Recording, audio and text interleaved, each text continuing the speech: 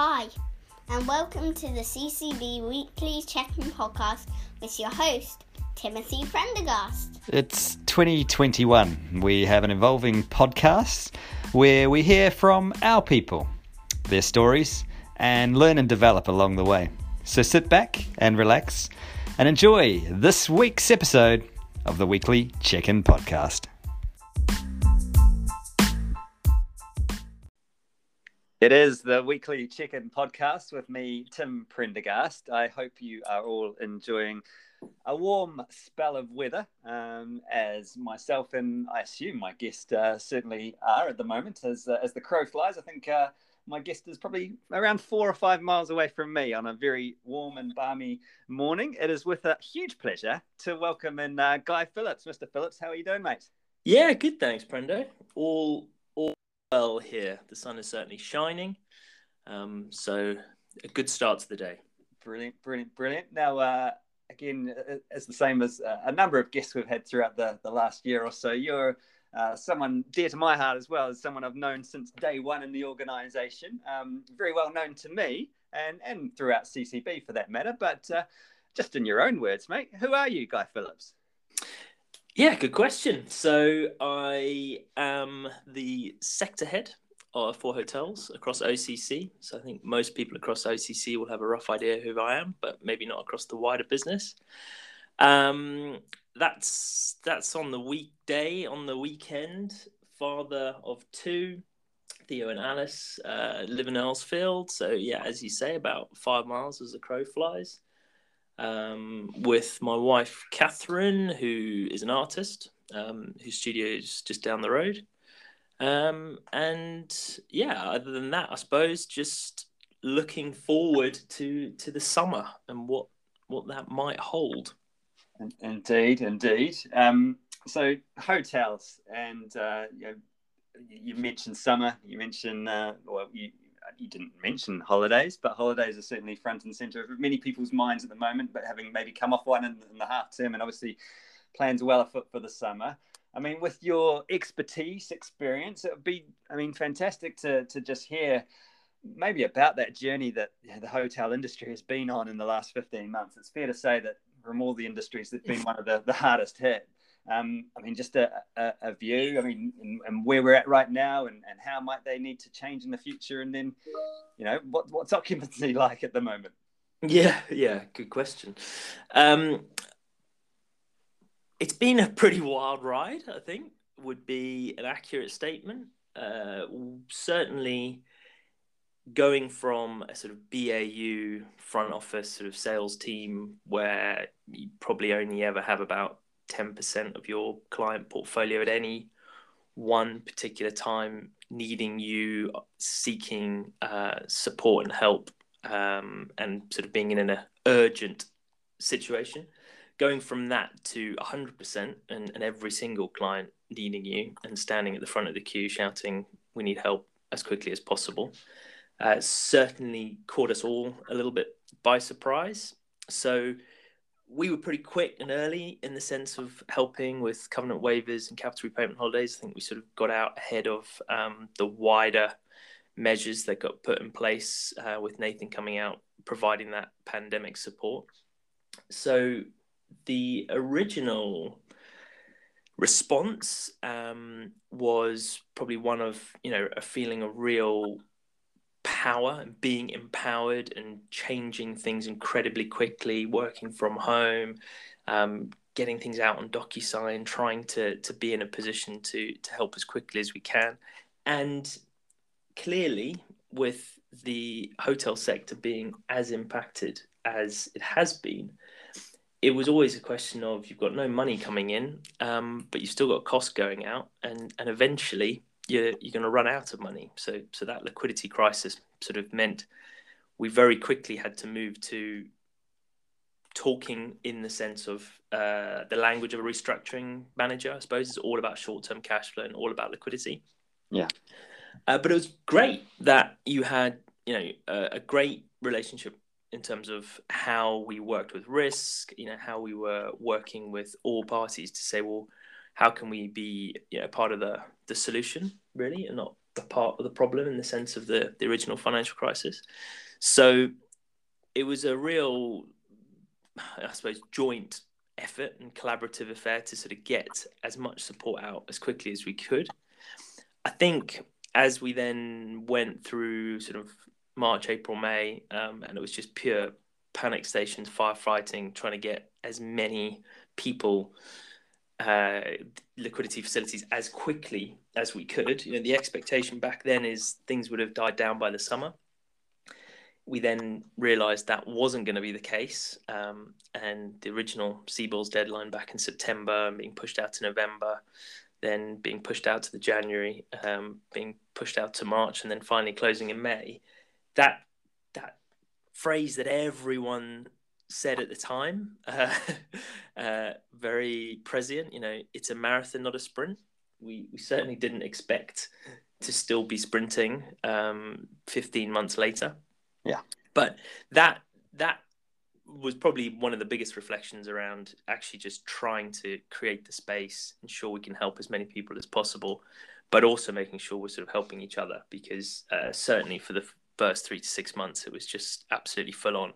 But glad to say, everyone that was a core borrower who had been borrowing money from us, we were able to support where requested. And I think just taking a paper up to CBCRCF actually, and not just across the hotels team, because I'm immensely proud of just how much support we provided, but across the wider OCC, we provided liquidity facilities over 200 million just into the hotel sector. So that's 15% of our total CCB hotel exposure has been provided out to clients. So it's a huge testament to how much work has been put in place over the last 12 months. Wow. And in terms of the industry as a whole, like you've obviously you're quite close to it. You give us a bit of a perspective from the hoteliers point of view, and how that's playing out now. Hotels are opening, and been a few breaks put on in terms of the freedom. Yeah.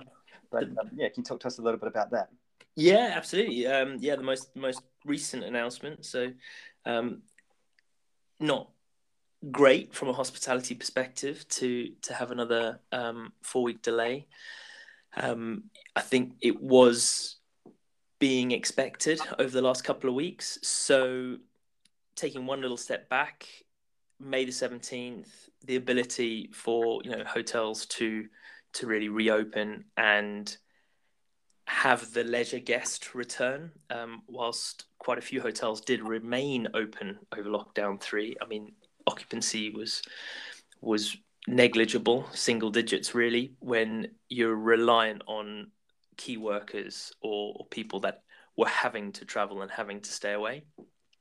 And really the key for the industry is having the leisure guest and having us all out on holiday looking to utilize the facility. So it was great that hotels could open, still restrictions, rule of 6, table service and the like. So the real look forward was June 21st. Will we be able to be fully released? And therefore, what's that going to look like? How are we going to then maximize the opportunity over the summer? So there is initial disappointment. I think generally hoteliers are in a slightly stronger position than some of the rest in the hospitality industry. I know the pubs are really, really feeling it, and quite a few of the restaurants are really struggling just in terms of not having the full release and whether or not they can maximize the opportunity. But generally, our hoteliers are quite sort of positive that the bookings for the summer are just through the roof. Not surprisingly, what ordinarily we used to see pre-COVID is really strong rate in occupancy in London. And there was the gap, the ADR gap, the average daily rate gap between London and then the regions, and obviously much lower rate and occupancy in the regions. That is completely flipped on its head. And with the fact that we don't have tourists and international travel back yet, sorry, when I say tourist, the international traveller, and the international corporate traveller has yet to return.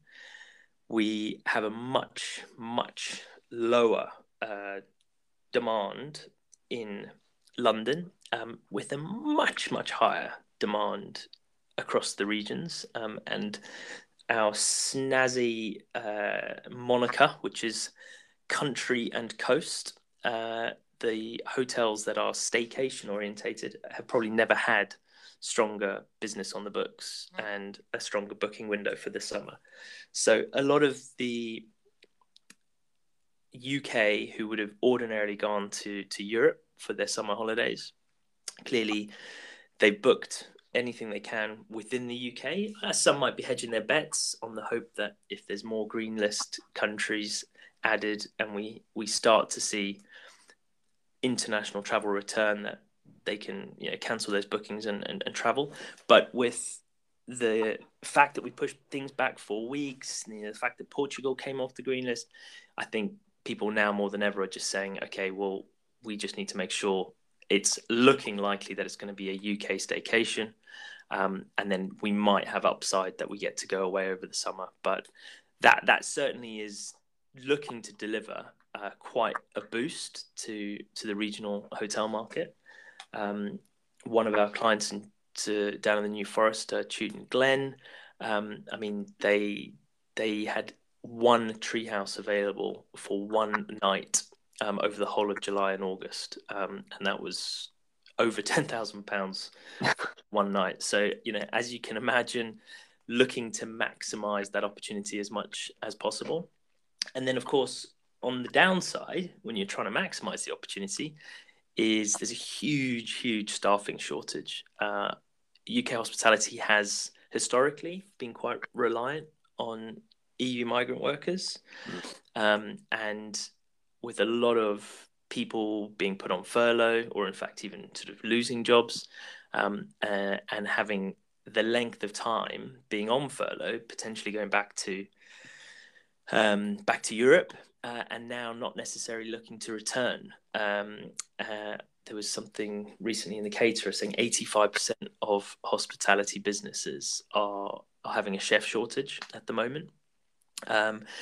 Talking to one of our other clients on Friday, Park Plaza, they were saying that people are actually coming in mid-service, whilst either there's the receptionist on the desk or the waiters in the middle of the lunch service, and trying to poach staff, offering them signing on bonuses, and it's got to that extent that the shortage has meant that people are unable to maximize on the opportunity. I think it was Le Gavroche that came out and said they're not going to be opening for lunch service, and they can only offer dinner service, even though they could be fully booked for both lunch and dinner, because there's a lack of 5-star waiters and waitresses out there at the moment, and their staff shortage just means that they can only be able to open sort of for 50% of the planned trade over the summer. So the staff shortages, it's really kind of hitting quite hard. That's obviously an impact of COVID, Brexit, and one of the other interesting things which you wouldn't necessarily have thought about is a lot of the hospitality workers who were sort of on furlough or lost their jobs have actually found work supporting the vaccine rollout, the testing stations, and therefore a lot of them are supporting those programs, and therefore aren't in a position to simply walk back into the roles. So having all hotels open with a big sort of bang mid-May, things like supply chain issues. It's one of our other customers, Aurora, was saying that they have 8 of their hotels which they've signed up for quarantine, which, given they're very much airport based, is a very sensible thing to have done to try and protect liquidity. But they're having a real problem with their bed supplier, because getting mattresses to be able to ensure they can again maximize that opportunity that the quarantine contract offers, the suppliers all of their staff have been on furlough. They haven't necessarily got them back in. So whilst the hotels are opening and saying, yeah, great, there have been supply chain issues. And that also then puts a lot more pressure on cost, wage inflation. So, not to put too much of a downer on it, because clearly it's great that they are open. It's great that they are able to have such a strong booking window. We're expecting the bounce this year to be stronger than last year. And I think when we look back in September, we're going to say, a fantastic period where it's UK domestic, still where we're reliant on international travellers. That's going to take a little bit more time. But we're in a much better position than we were 12 months ago. Businesses have reduced their cost base significantly, so they should come back leaner and be able to therefore operate at lower occupancy levels. There was some recent STR data that's saying of the hotels that are open, there was 65% occupancy achieved and that's for all hotel classes. So that includes London, over the half-term break. So that's a lot stronger than I was expecting, and does show that there is a lot of demand. People are desperate to get away for holidays. Yeah. So I think the green shoots, as we always say, are definitely out there. And it's just a question of keeping close to those hoteliers who are still going to need help over the coming months. Yeah. Fascinating, incredible insights, Guy. Thank you for that. You talked about booking windows, and I know your booking window in terms of speaking to us is limited as well. But I want to get a couple more questions in the last 4 or 5 minutes that we have available to us. First one, and you talked about it in your previous answer, just around the great collaboration, the backs to the wall, the marathon, not the sprint. As a leader, and I know you'd been leader of the team a couple of years at least before sort of COVID struck. I mean, can you talk to us a little bit about the challenges there, how you might have evolved as a leader? I know we're certainly not out of the woods just yet, but the learnings and reflections that you've taken from this quite tumultuous period. Yeah, I think. And good point.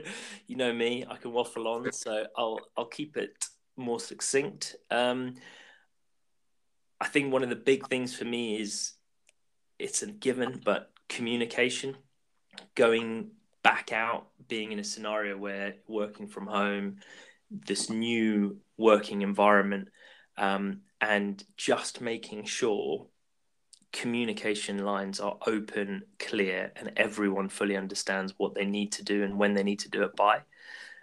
Because for the first several months, really, I mean, it was just absolute firefighting, running around like headless chickens. But whilst doing that, it was always under the common goal of, we want to help every single client that is standing there asking for help.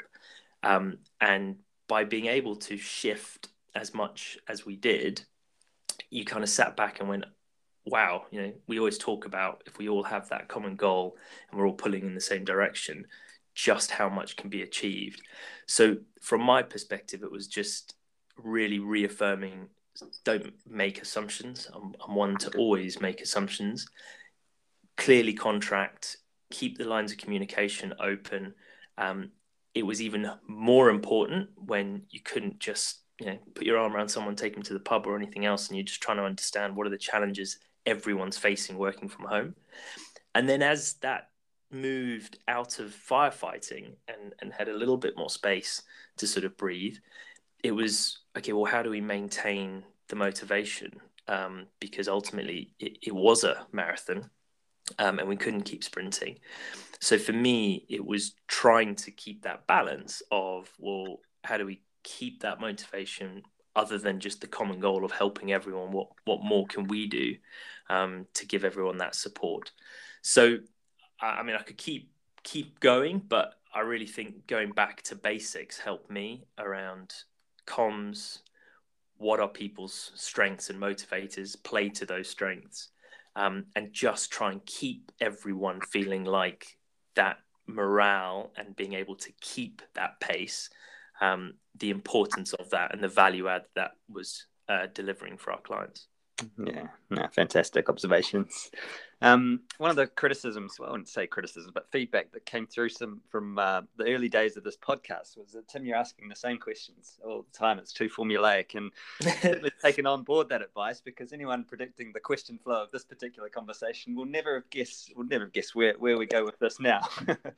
Last question. It's not every day we have a Guinness Book of Records holder on the podcast. Can you, in 60 seconds or less, share your Guinness Book of Records story?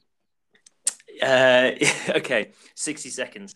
So people who do know me would be very, very surprised by the fact that I am technically in the strongman category for Guinness Book of World Records, with the heaviest weight lifted with my big toe, which is 23 kgs, 51 pounds, which was achieved 28th of May 2011 in Horning, Norfolk.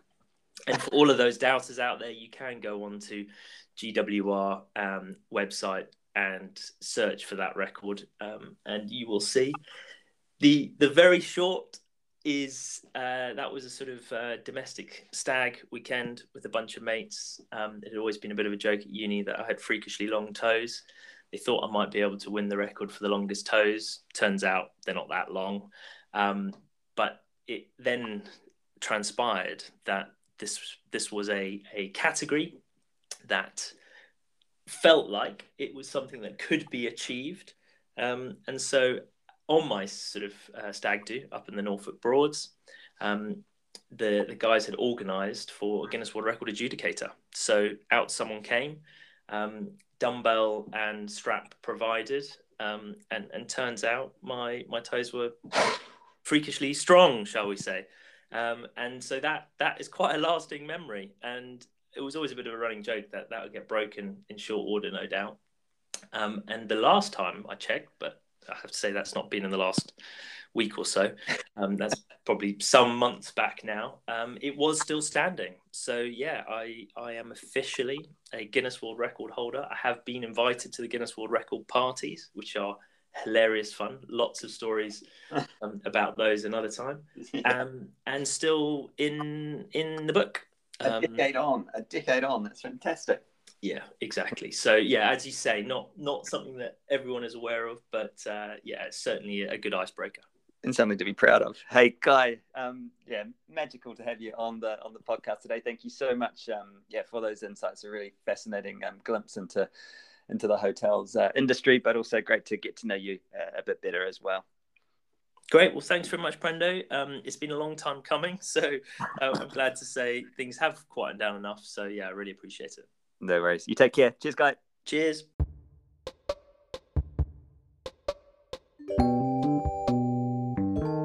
Thank you so much, Mr. Guy Phillips, for being our guest on this week's Weekly Check-In podcast, completing our 61st episode of the podcast. Some incredibly interesting insights on the hotel industry, and fantastic to get to know a little bit more about you and indeed your world record breaking exploits. Hey, we're on a wee break next week, so we look forward to catching up with you again in a couple of weeks' time on the CCB podcast. Take care of yourselves. Bye for now.